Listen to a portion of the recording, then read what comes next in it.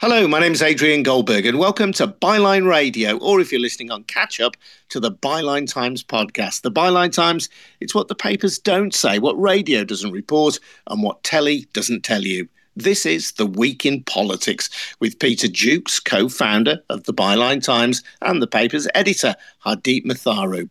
We'll be reflecting on Boris Johnson's final PMQs, for now anyway, and the Ford report into Labour factionalism, which has been seized on by Jeremy Corbyn supporters as evidence that there were people inside the party machine who were plotting against him. First, though, just a reminder that Byline Radio and the Byline Times podcast is funded by subscribers to the Byline Times, our wonderful monthly newspaper, edited by Hardeep. No one tells us what to say. We can report without fear or favour and hold the rich and powerful to account, because our funding comes from ordinary subscribers to the Byline Times. There's no oligarch or non-dom telling us what to say. So please subscribe if you can. You'll get details at bylinetimes.com. That's at bylinetimes.com. And if you have already subscribed, thank you. Boris Johnson was warmly applauded by Conservative MPs after his final Prime Minister's questions in the Commons this week, although his predecessor, Theresa May, couldn't seem to find her hands in time to join the clapping. Strange that. Johnson's sign-off was Arnold Schwarzenegger's "Hasta la vista, baby" from Terminator 2. Was he really channeling another Arnie catchphrase, though, from the first Terminator film? I'll be back. We shall see. In the meantime, what is his legacy? Discuss. First up then, Hardeep, editor of the Byline Times. What do you reckon? I reckon your impressions of Arnie are fantastic, Adrian, and I definitely want to hear more of those this afternoon.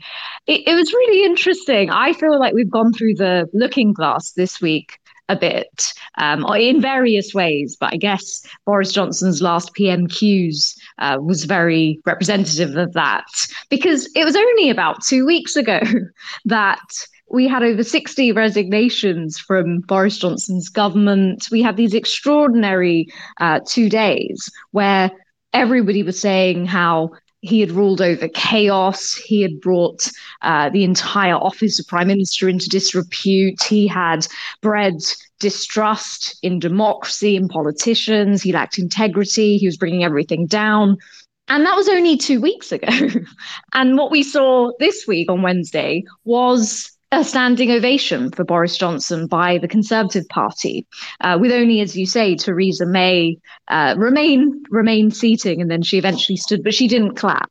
And I think it's just been extraordinary how not only in the PMQs and the sort of tone and the atmosphere in Parliament on the Conservative benches, but also in the Conservative Party leadership campaign, we seem to have erased what happened 2 weeks ago, which was this man who had been very damaging to democracy and the Conservative Party and the country, suddenly that's not really talked about. You know, none of the candidates, apart from saying they don't want him in their cabinets in the future, they don't really.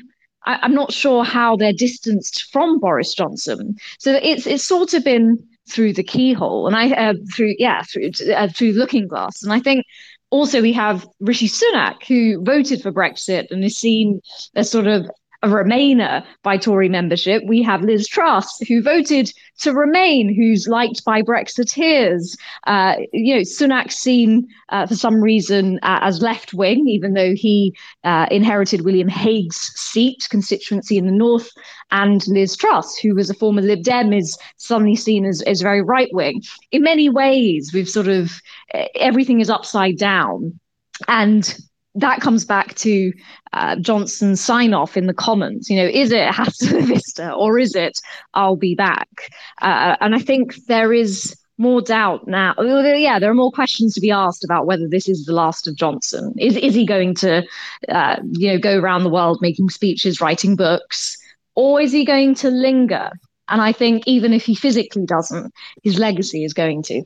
Peter, he's obviously given his valedictory speech in which he notoriously failed to apologise for any of his failings. So presumably he thinks there were none during his prime ministership. What do you think is the legacy of Boris Johnson? The destruction continues. This is the worrying side of it all. I mean, obviously, Some of us are relieved that we don't have a lawless, incontinent libertine running the country. But just as our early analogies 3 years ago when he took office compared him not just in looks and manner to Donald Trump, but the forces behind him, very similar and same personnel as Donald Trump, it is looking like he will have the same destructive effect on the Conservative Party that Trump has inflicted on the Republican Party in the US. I say this, I mean, he one of his speeches, not his farewell speech, but in the House of Commons on the debate, which they called, this weird, twisted form of parliamentary procedure now, they called Boris Johnson's government called, or party called a debate, no confidence in themselves. What he turned to was this phrase, beloved of Trumpists and Make America Great Again supporters, which is the deep state would try to overturn Brexit.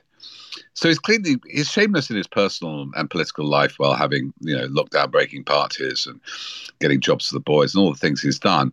But it seems he's now addicted to this destructiveness and disruption. My sense is that you can see him playing all kinds of games with the leadership debate, that he's now got a taste. He's like an evil joker. I think Bonnie Greer at our book launch event on Wednesday for Wokelore, a book Hardeep has edited of Byline Times articles, either her or maybe Musa Okwonga, who's also there, compared him to an evil clown, right? It's not fun anymore, and I think he's got a taste for it. More importantly, the ideology, he has said. I mean, the amazing thing is you see, I mean, who was it? Nigel Farage said, well, he went to power as a Conservative but ruled as a Liberal, except for the minor elements and the sort of bungs, I would say, sometimes on this Port Barrel Town projects of levelling up. There's no indication that Johnson was anything but quite a hard right-winger within the Conservative Party. Certainly his trust seems to be following that mould.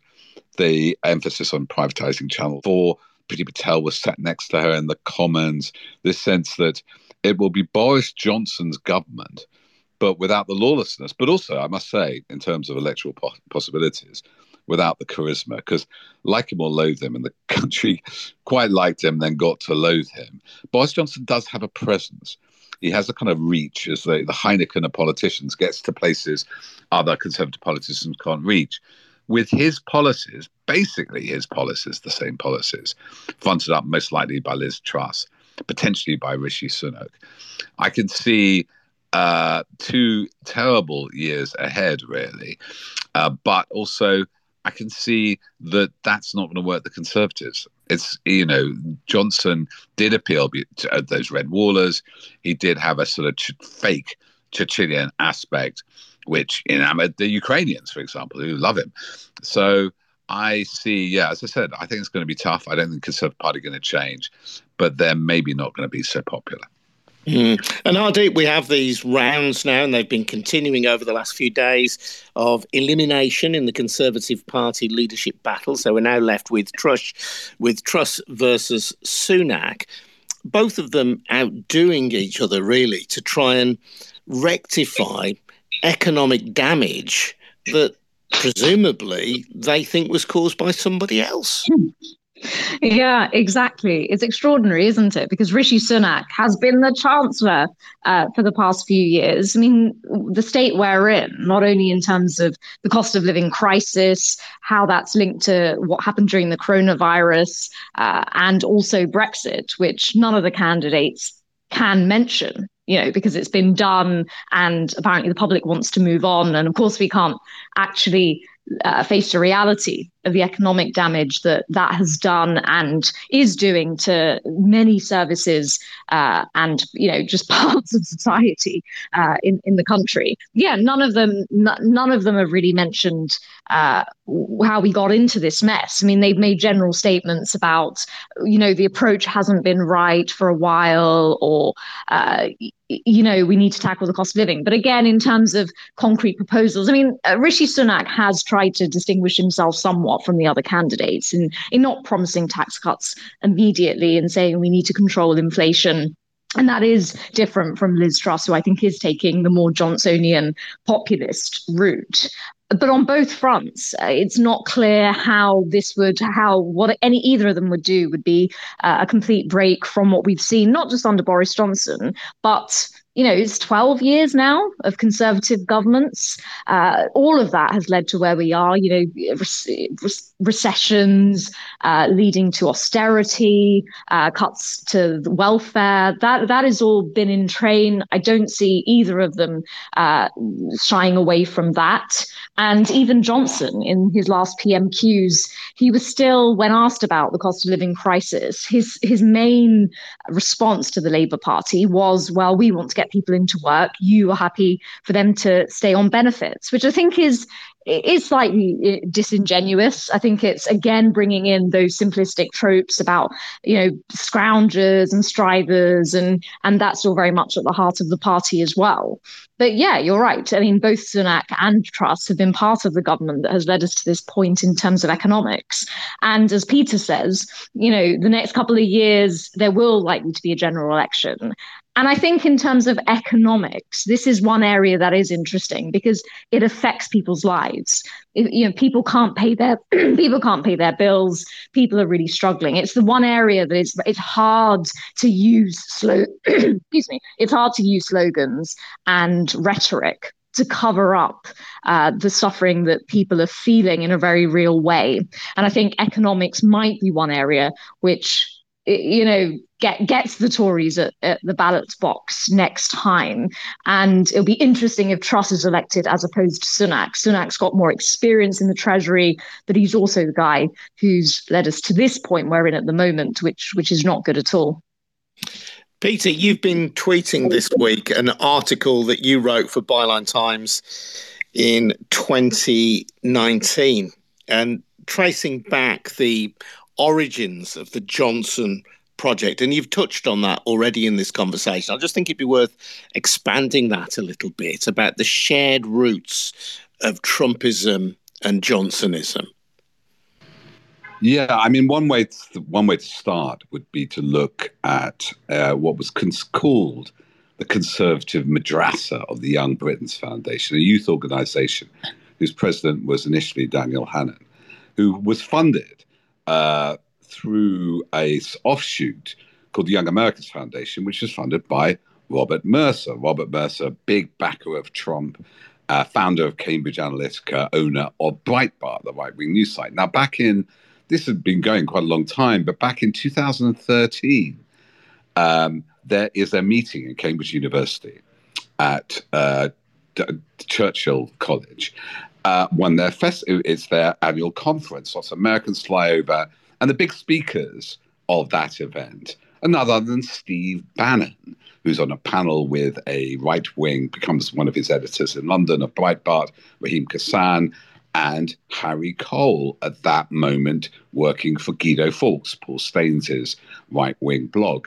Now, that is exactly the moment he sets up Cambridge Analytica, and you can see in the discussions around then that both US right-wing Republicans and, if you like, the right of the party were looking for a new right-wing candidate. Trump had already been mooted, oddly enough, by some Russian contacts in 2012. But that point in 2012 too, very interestingly, given that David Cameron was in coalition government and Brexit referendum hadn't happened, in 2012, Paul Staines registered a blog, Boris 2020. So you can see that there were ambitions which tied up with Cambridge Analytica, right-wing US money. Robert Mercer funded it, and his daughter Rebecca, a lot of right-wing causes. A number of the personnel who became journalists or activists or politicians around Brexit were were members of the Young Britons Foundation. So there was definitely, it's not a conspiracy. I mean, it's a confluence of interests that they were looking. They hadn't, Johnson was obviously a preferred candidate.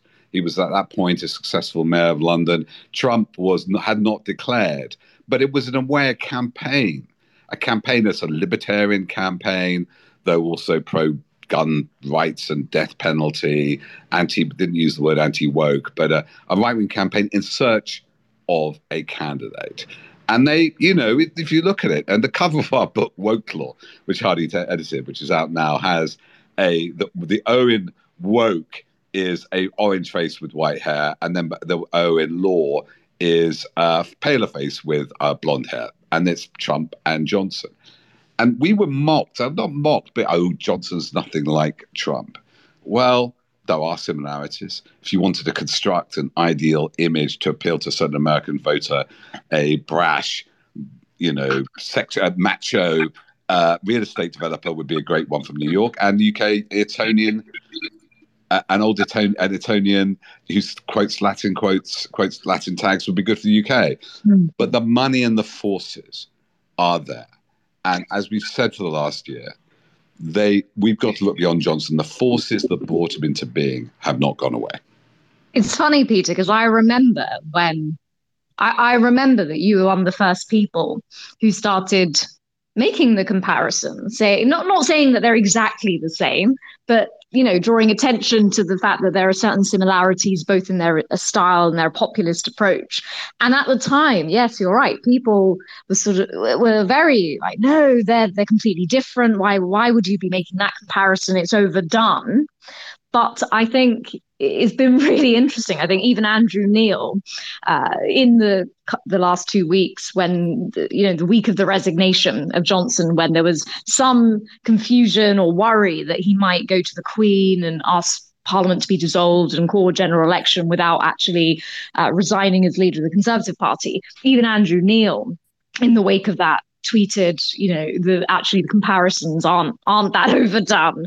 And in a way, our insurrection has potentially been Johnson and his refusal to give up office, although it seems as if he is actually on his way out now. But yeah, those comparisons were made early on by those people who understood the forces behind both Johnson and Trump. And I think you're right in that those are the things which are now going to remain. They're not just going to go away. And I think we also just can't turn the clock back to a time before Johnson and Trump. Both us here in the UK and in America, those forces are at play. They're very strong, and by their very nature, the water we swim in changes. It doesn't remain the same. You can't just go back and to another time when those forces weren't present. And I think that's what's concerning about the Conservative leadership campaign. In a way, there was an opportunity for the more traditional one nation Conservative tradition to recapture the party.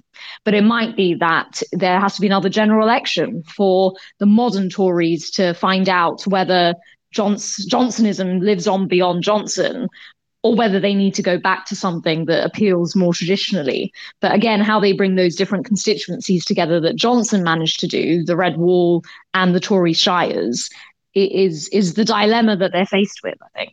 Yeah, well, one of the legacies is evident even in the Conservative Party election to replace Johnson, and it's hinted at in the title of your book, Hardy, Wokelore, the sense that culture wars can be wheeled out in order to distract or to, in some way, undermine people. So that in Penny Mordaunt's case, for example, her record on trans rights, and let's not be, the trans rights are really important, but they are not the thing at the top of most people's agenda on most days of the week. But that became the focus of a front page Daily Mail article designed to trash Penny Mordaunt because her stance was perceived to have changed over the years. Never mind that Liz Truss has completely U-turned over Brexit. That wasn't reason for the Daily Mail to trash her. But Penny Mordaunt's view on trans rights was reason enough to trash her. So the sense that these issues can be weaponized, that the idea of being woke can be used against you, is still highly relevant in the modern Conservative Party and in modern politics. It is, exactly. And Kemi Badenoch, while she was not seen as a front runner, there's been a lot of praise for her within the ranks of the Conservative MPs. People like Michael Gove really speaking out for her. And she is, I mean, her nickname sort of became the culture warrior candidate. She's very strong on being anti-woke, the fact that we had to sort out all of these issues from free speech in universities to, gender neutral toilets. And I think there's something really interesting here about the wokeness point in particular, because as we know, we've discussed many, many times, Adrian, that the culture war under Boris Johnson had certain strong elements to it. And there were points where it was exposed, I think, in terms of its divisiveness. The Euro 2020 England football team success, for example, Priti Patel taking the knee gesture politics. So there was pushback. The Sewell report was widely criticised for not being rigorous enough, for dismissing structural causes of racism. So there was all that. But I was in a way surprised to see that in a way, it feels like the culture war had run out of steam. And yet here we are in a conservative leadership race. And very much, as you say, these issues are being revived about wokeness and being anti-woke and all that. Not so much around history and empire and statues, but as you say, in this way of gender identity and free speech. And I was on the BBC Radio 4's media show I think it was last week. And I was trying to make this point. I was on with Fraser Nelson of The Spectator, a journalist from the Times newspaper, and Paul Mason. And I was trying to raise the issue of why it is that these candidates feel they need to talk about wokeness. Because as you say, polling shows that the NHS and the cost of living crisis is the main priority for people in this country. Trans issues are important, but they're not a priority, for the masses. And so why are the candidates going out of their way to talk about them? Why are their front pages devoted to them on the Daily Mail? And I think it just shows how much the story of who becomes the next leader and the prime minister is also the story of the media and the political media class, and as we're always saying on Byline Times, the very close relationship that exists between politicians in this country and influential people in our press. And so I think the Daily Mail and the Daily Telegraph and the Sun and the Mail and the Express very much like these culture war issues. I think they are important to the people who run those papers, work at those papers. And in a way, if you want to be a conservative leader, if you want to be prime minister, you do need to get influential people at these newspapers on board to make sure that you're going to get the publicity you need and the support you need. And so in many ways, I think this focus on wokeness has been playing to the media. I don't think it is ever about what the public wants. I think it's about the media and also a base within the Tory membership that will be animated by discussion of these issues.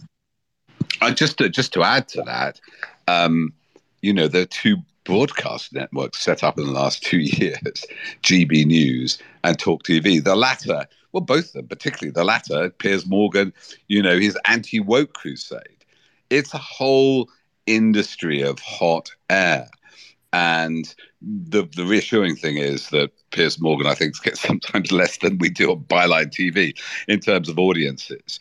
But this outrage machine, and, we've got to remember where the culture wars come from in terms of the American precedent, which is the Southern strategy, Republicans trying to take over the white working class, former Democrat voters of the South on issues like race and guns and religion. It is deeply divisive. I mean, fantastic, statement by Dominic Grieve on Byline TV last time. Usually a conservative politician tries to tamp down the instincts and angers of his constituents or her constituents and provide solutions. Here, they try to whip up hatred, and that can end disastrously. But the other reassuring thing, apart from the there's two reassuring things, apart from the abject failure of Piers Morgan to stir mass anger and his endless war on woke, is the Australian example. Because Linton Crosby's, the Liberals there, I think they are the Conservative Party there, they really went down the route of the woke wars. They lost the election. The other slightly reassuring thing is that compared to Boris Johnson's leadership campaign in 2019 or Theresa May in 2016, the papers are at odds. So it's pretty clear, and maybe because there are some close connections. For example, writing in the Times, James Forsyth is pretty clearly for Rishi Sunak. He doesn't declare quite high up that he is an old school friend, his best man, and godfather to Rishi Sunak's children. But there we go. That's the British media for you.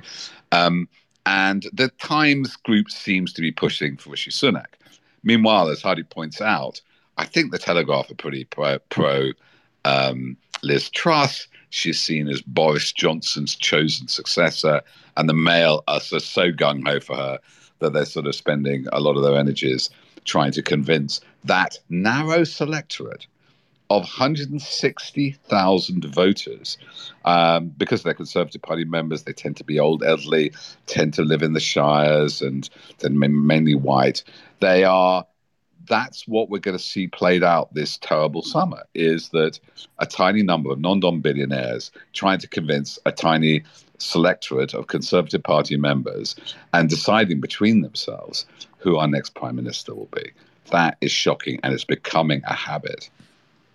James Hawes is an author we've had on the Byline Times podcast, and wrote a brilliant book called The Shortest History of England, of which the central thesis is that the United Kingdom is a construct effectively engineered by England and by Southern England, and that the UK is governed by and for Southern England. And our electoral system makes that possible. And I've done 2 interviews on the podcast in the last 7 days. One on this programme last week, The Week in Politics, with John Nicholson, the SNP MP. And then a few days ago with Naomi Long, who's a member of the Non-Sectarian Alliance Party. She's the leader of the Non-Sectarian Alliance Party in Northern Ireland, both of whom made the point that Brexit in particular, a project of English nationalism, which was how they both described it, has made the desire for independence in Scotland and the desire for either independence for Northern Ireland, or more probably the reunification of North and South Ireland, has been driven by English nationalism and provoked by Brexit. And this is a dimension which, as the row over the Northern Ireland Protocol demonstrates, appears to just be viewed as completely irrelevant by most politicians in Westminster, or certainly most Conservative politicians on the front benches in Westminster. Yeah, I think you're right, Adrian. I mean, Rishi Sunak he said that the union is a priority, keeping the union together is a big priority for him. Again, he said that, but I don't think we've heard anything from him with regards to Northern Ireland Protocol. Certainly from what I've seen, all the candidates sort of support the direction of travel that's already been going in under Boris Johnson, which is inflaming tensions on the island of Ireland in terms of the border in the Irish Sea. And then we've got this, as you rightly say, Scotland. I think we got this week the date in October when the Supreme Court is going to hear the case as to whether the Scottish government is able to constitutionally hold another independence referendum. I think one of Johnson's biggest legacies could be, the breakup of the union, or at least setting that into train. So I think Scotland, I was speaking to somebody from Glasgow about this last night, who voted to remain in the union in 2014, now would vote to leave the union. Brexit played a big part, I think, as well as successive Conservative governments that the Scots don't vote for. I also think there's something, as you say, about English nationalism, this strand that Johnson epitomised in many ways, the Etonian English sort of ruling classes, and the fact that they think the rules don't apply to them, that they sort of get away with whatever they want. I do think there has been a dominance of Westminster politics over a number of years preceding Johnson's era. But I think that his legacy may ultimately be having, given a lot of impetus for people in Scotland to say, we We don't need to be doing this. What are we getting out of it? So I think it would be really interesting if another referendum is called, because my feeling is Scotland will vote for independence. And I think that will raise many issues when we come to Ireland. So I just don't. So Johnson, I think it's like a slow motion train wreck in a way. So so by September he will go. There'll be another leader in place. But as Peter has said, I think what the forces that have propelled him and the destruction that he has caused will outlast even any more chaos that he wants to create. And I think if the union was to splinter, I think that would perhaps be a big moment of self-reflection for Britain, because as I've said in the past, we haven't had any events in our recent past which have given us reason to hold the mirror up and really look at what Britain is, its role, its past in a really rounded way, where we want to go in the future, how global Britain is compatible with a world in which geopolitical threats such as Ukraine, the war in Ukraine, Putin's aggression, China, how that's going to play out. So I think the biggest part of his legacy for me will be Scotland and what happens in Ireland. And so that destruction is not just about what's been playing out in Westminster. It'll be further reaching. Can I just add? Speaking a word for English, for England, I finally accepted I'm English. That I've always called myself a Welsh Armenian Londoner. That inequality, that sense of imperial Etonian exceptionalism has Birmingham, Newcastle, they become victims of this too. We can see it in the media. It's no surprise. They're all best men and mates of each other because they all go to the same private schools. We have journalism and professions increasingly stratified. You can only live in London if your parents have money. 7% of the population, I think, which is public school, privately educated, and 90% of the editors in this country. Otto English at this event made this great point that, after, what's his name? The one after Macmillan, who lasted briefly, from 1963 to 1997, we had no privately educated prime ministers. The first one to come back was Tony Blair, and then Gordon Brown wasn't. And then with Cameron and Johnson, we have Etonians ruling the roost again for the first time in 50 years. So this inequality, this sense of the shires dominating the cities, if you like, is not just about the Union. It's about England as well. It's about a whole post-imperial construction. Who would have thought after Blair, enacted devolution, we'd be back at this moment where we have this ruling elite trampling the four nations and also, internally. And it reminds me of anything, and I'm going to be very pessimistic here, it's not as bad as that, but there's a parallel with the breakup of Yugoslavia in that after Tito, who was a Croat, a bit like having a Scottish prime minister, the Serbs basically were owning the army and controlling the country. And then when secession happened, first with Croatia and then with Bosnia and Slovenia, the Serbs could not bear losing their power, and that resulted in a very bloody war. But the Union, the former Yugoslavia as it was, that had many great things about it, was a fiction. And the power balance wasn't there.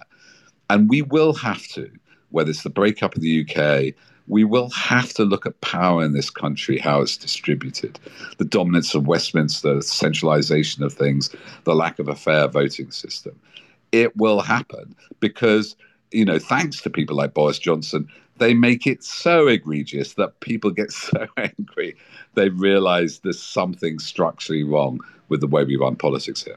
Yeah, well, the logic of taking back control, once you accept that and acknowledge that as a legitimate political goal, it seems to me you cannot say that in a UK context with reference to Brexit and then say to people in Scotland, if they are choosing to take back control, that you can't have it. Either you believe in taking back control or you don't.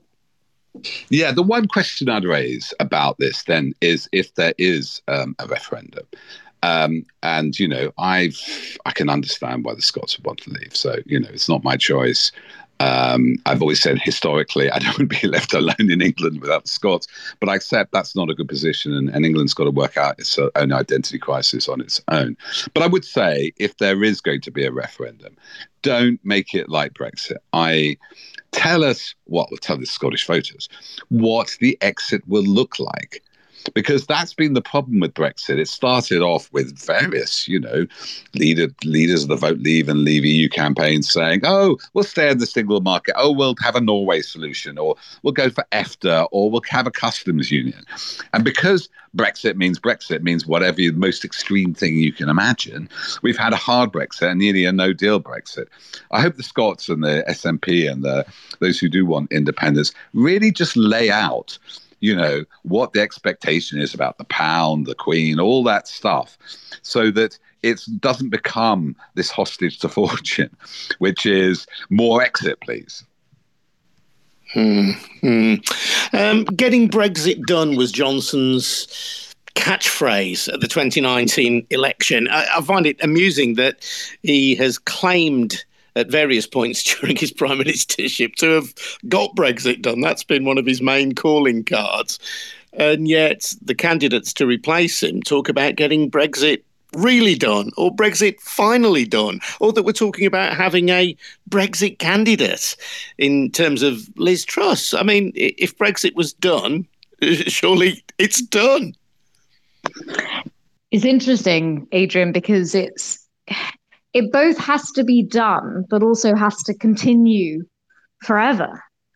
I think both things have to be true for the Conservative Party at the moment, because that's the big project. That's Johnson, the way he frames his flagship contribution to Britain is, I got Brexit done. We were the party who got it done. And polling shows that actually people in Britain tired of hearing about Brexit. They don't want to hear about it. They do feel that is something that has been done and we must move on from it. There are other priorities, cost of living, NHS, all of those things. So in a way it has to be done, but it can't ever just be done because there's so much mileage for the Conservative Party in all of what it has come to embody and all of the all of what it allows each of the different candidates and the different factions of the party to continue to push for and continue to call for. So it's really interesting because Brexit was never just a practical project. In many ways, I mean, I've argued that it was a mythic project, not just in terms of what it promised people and the image that was conjured up as to what Britain had to get back to, but also in terms of politically. It was mythic. There was no real discussion, really, of what it would amount to. And now it has to continue to be mythic. It has to be something that each new Conservative candidate or a leader can point to and say that it is the guardian. They are the guardian of Brexit. And because there's a whole philosophy that goes around it. There's a whole propaganda, there's all this rhetoric, there's so much that is loaded into Brexit, I think. And Boris Johnson's often equated that with freedom. Whenever he talks about Brexit in Parliament, he often talks about giving the British public back their freedom, making Parliament sovereign, the will of the people. And all of those three talking points are also, I think, very important for the modern Conservative Party. They got to when people are in queues for 4 hours trying at Dover, and their flights are being cancelled, when restaurants are closing because they just don't have waiters to come. They don't have waiters anymore that are coming from Europe for those jobs. When the economy is doing badly and the cost of living crisis is biting. All of that doesn't feel very free, but the mileage in the Brexit project and safeguarding it and making sure we can have the true version of it, whatever that is this notion that Brexit is all about freedom. So I think rhetorically and philosophically, it is important that way to some extent, but It has to be done. I just think also to add, it is the ultimate culture wars. Remainers, Ramonas, Brexiteers with the double E on the end, sound them like Buccaneers. This is equivalent to, maybe not as violent as Cavaliers and Roundheads, a little bit like, Lancastrians and Yorkists. And they, the relish in that got them that majority. They were losing majorities. And that is the sort of origin, I think, story of the war on woke. It comes out of Brexit. How do we now take it forward? You're right. As the damage increases and people feel less freedom, then we have what we're doing is stoking the wars of populism. So as this is the stab in the back, this is the, Trump saying the election was stolen. What happened? You then get to saboteurs, enemies of the people. And that's the sort of root of the culture wars you can see Johnson referring to when he talks about the deep Remainer state, the blob, as Paul Dacre calls it in the Mail, the blob, the civil servant service, like the deep state, it sort of doesn't respond to the will of the populace. It doesn't appoint him head of Ofcom. How dare they not? But he'll probably get a lordship. And then we really have that language of anti-elites, new enemies. So the enemies were migrants, they still are to us, certain refugees and asylum seekers, the Rwanda, the Red Meat Project, those enemies. But then the enemies within, as Thatcher once referred to during the miners' strike. And they, in a way, we've seen it with the civil servant, the senior foreign office civil servant, really tipping Johnson into resignation. I forget his name, but he said that Johnson lied about the Chris Pincher thing. He was told about it. And that precipitated the fall. And there are safeguards. We've talked about the lack of safeguards in our system.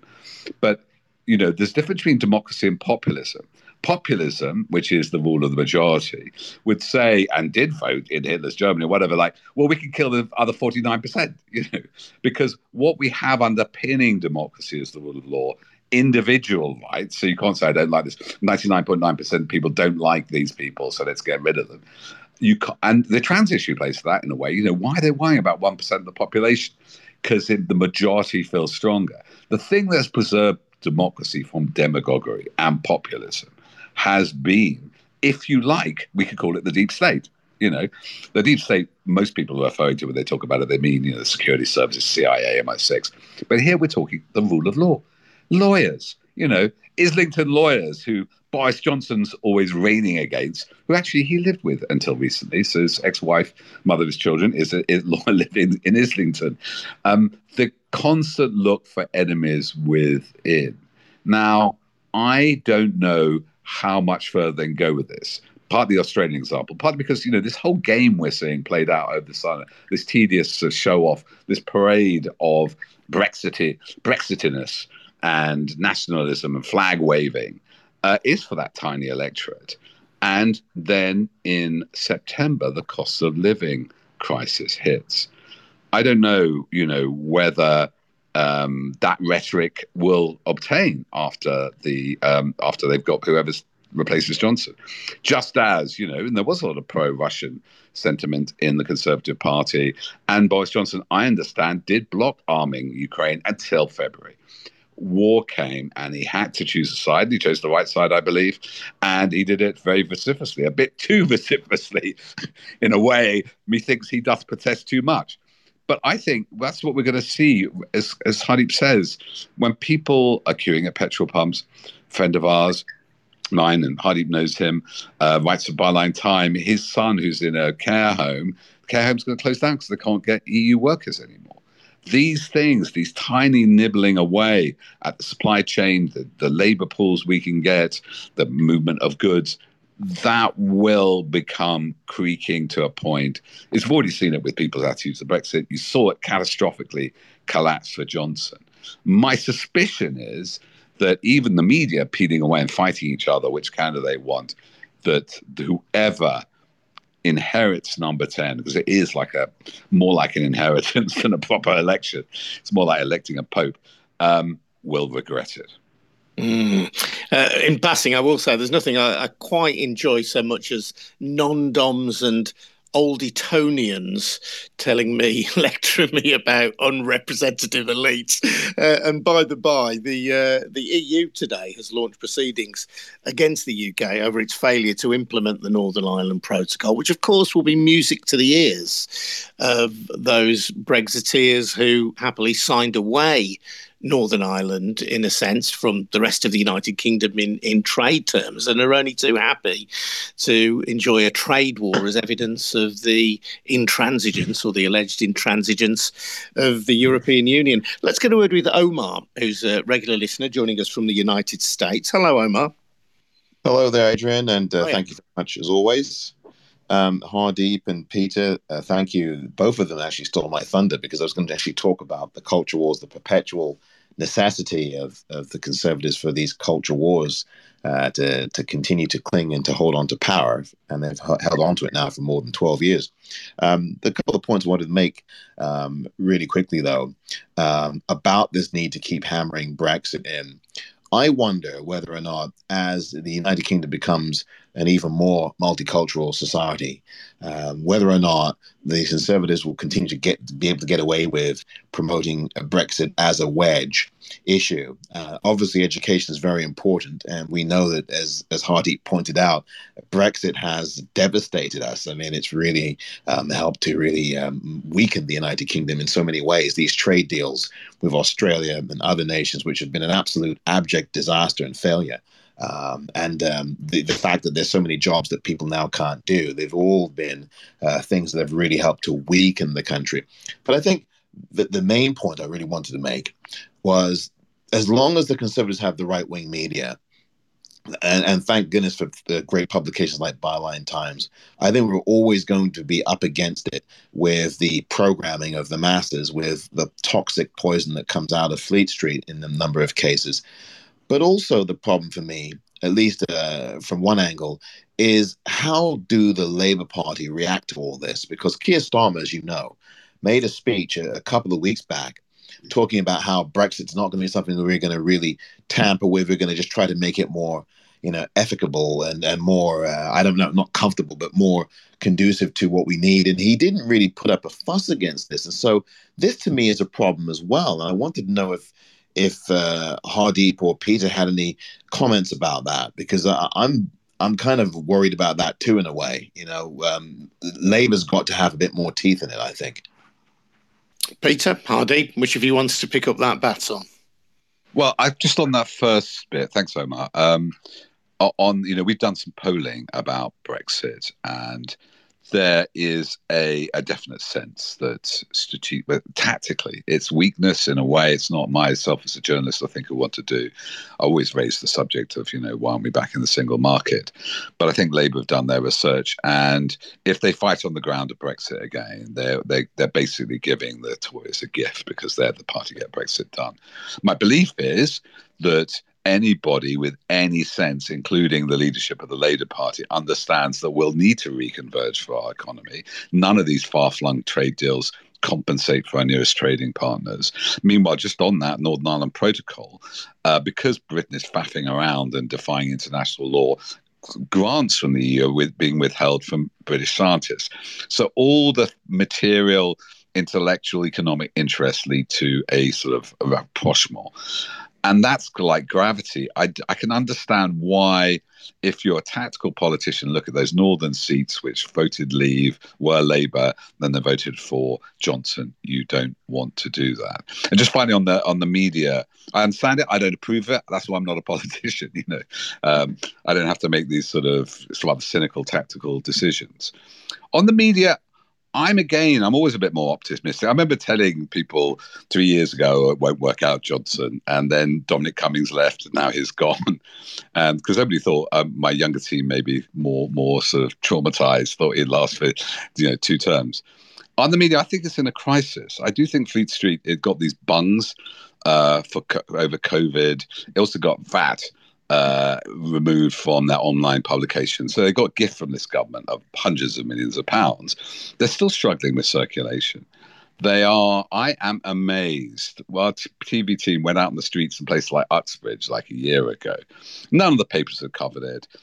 Johnson's Lies. Peter Oborne had done his amazing blog and a book on it, but nobody had covered that. No reviews. Yet somehow, through independent media, through word of mouth, through astute readers and observers, it had gone out to most of the population. Boris Johnson was a liar. So maybe the media hegemony of Fleet Street isn't as strong and impregnable as we think. But anyway, that's what we have to believe to keep on going. One final thought, Peter, and Hardeep, if you wish as well. I just want to reflect on a big story relating to the Labour Party this week. And finally, the Ford report was published. And this is a report into a leaked document. This was a document that Labour was originally due to submit to the Equalities and Human Rights Commission over allegations of anti-Semitism during the time when Jeremy Corbyn was leader. The document was not submitted to the commission, but was then leaked. And Sir Keir Starmer then commissioned the Ford report to look both into the leak and the substance of the leaks. And it's finally been published 2 years later than it was originally scheduled anyway. And the report does appear to suggest that, well, more than appears to, that the report does say that there were people working at Labour HQ who were diverting money towards anti-Corbyn MPs and away from pro-Corbyn candidates. And effectively, the party's machinery was working against its leader. I mean, I'll speak a little bit on this, but I would say as prelim and as sort of an overture to something Hardeep's going to write, the Labour Party, we criticise the Conservative Party over Islamophobia, this anti-Semitism. The Conservative Party is quite rife if you go on some of their bulletin boards. But the Labour Party has a problem too, dealing with racism in a non-sectarian way.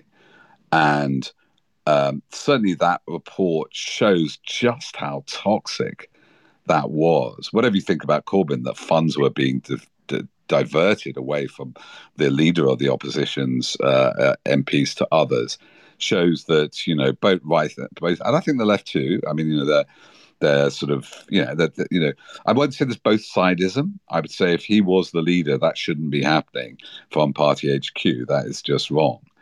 On the anti-Semitism is like one of the, anti-racism should be embedded in the Labour Party. And there were indications that though there was complaints about anti-Semitism, other kinds of racism went unaddressed. And I think that this is what the divide and rule, the imperial thing, the playing sectarian differences, is anti-Semitism less important than Islamophobia, all that horrible stuff which pits vulnerable groups or targeted groups against each other. Yeah, and Ford does say, just so we're clear, Peter, Ford does say that there was this kind of hierarchy of racisms within the Labour Party, within which anti-Semitism was taken more seriously than other examples of racism. I mean, the anti-Semitism in the Labour Party issue is complicated by the Israel-Palestine conflict. And so if you bring it up, people say they're trying to shut down discussion of Israel-Palestine. You're using it as a cover. It is, and that makes it an even trickier issue because obviously Islamophobia relates to not so much now issues, and Islam is like 1.2 billion people, and there's like maybe 10 million people of the Jewish faith or Jewish origin.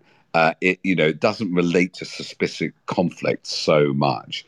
And where the problem is, I've seen anti-Semitism in the Labour Party, but I've also seen people exploit it for political reasons. And the Ford report tries to navigate that. But definitely, anti-racism is indissoluble. If you're only anti-racist, if it's racist against Jews or Muslims or black people, or against Hindus, right? If you only care about one racism, then you are being sectarianism. If you only care about anti-Hindu feelings but don't care about anti-Muslim feelings, well, you're basically siding with Modi. And I think if you're seeing it in a way with the debates about diversity in the Conservative Party, or both political parties instrumentalize this and create their own hierarchies. We need an adult discussion of how not to move from anti-racism to sectarianism and communism, because it's so easy to fall into. I'll just come in very quickly because Omar said something about the culture wars, and as Britain becomes more multicultural, will the culture war keep working? Because essentially it's trying to, as Peter's saying, pit different groups against one another, and also say that there's a zero-sum game, because some groups make progress that necessarily comes at the cost of others, and that there are these comparisons, and some people are being left behind, and so the way it's framed, the culture war, is of course about it is very divisive. I think when it comes to these questions of multiculturalism and diversity, we're going to have a really interesting discussion in this country with both political parties about what it means. Really interesting development, something have been thinking about, and soon I will unpick it and publish something Times, which I hope helps people more on the left of politics to think about why it is that we're going to potentially have our first prime minister of colour, and why that person will be of the right, which is a very interesting development. In modern politics, it's been the Labour Party that has made quicker progress and more progress on having MPs of colour and from ethnic minorities. It's been the Labour Party which has traditionally won the support of those groups, but those dynamics are changing, and I think it's going to be it's very complicated to critique what's happening now, because you have a Conservative Party, a governing party, which is technically diverse. We could have a prime minister of colour, and yet why is that? Why has that happened? How do people of colour in the Conservative Party, who are in the upper tiers of the Conservative Party, see themselves in terms of their race and their identity? And what might the Labour Party and the left be missing about what's their blind spot when it comes to that? And why is it that ethnic minority voters are going over to the Conservatives? And that is important. That's an important discussion to have, because underneath it are these disparities that do exist for ethnic minorities in this country, which need to be tackled.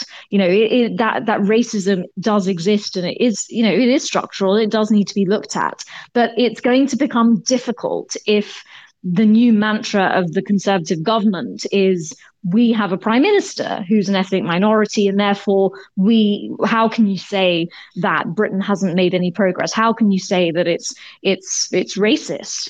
So it's going to require a lot of nuance to unpick that. And I do think the left needs to learn something about what it's missing there. It's too easy, it's too simplistic to say that people like Rishi Sunak or Priti Patel or Kemi Badenoch are somehow not real ethnic minorities, or they're selling out their backgrounds, or they don't really believe in what they're doing and they're being more hardline to get promoted. And I think that misses a big chunk of what's happening, which is more complicated.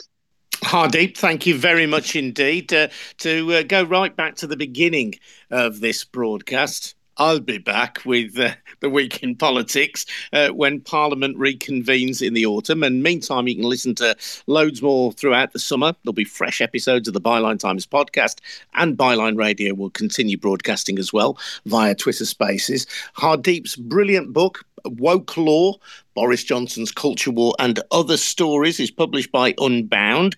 It's available via Amazon if you must, although I would encourage you to get it from an independent bookshop if you possibly can. And don't forget, Hardeep's edits the Byline Times, which was co-founded by Peter, and that newspaper, subscription to that newspaper, fund Byline Radio and Byline Times podcast, and Byline TV as well. Friday nights at 7:00, unmissable, I would say. So thank you, Peter. Thank you, Hardeep. We'll see you soon. Thanks, Adrian. Thank you, everyone, for listening. Bye, Adrian. This has been Byline Radio, or on Catch Up, the Byline Times podcast. I'm Adrian Goldberg. I'll see you again soon.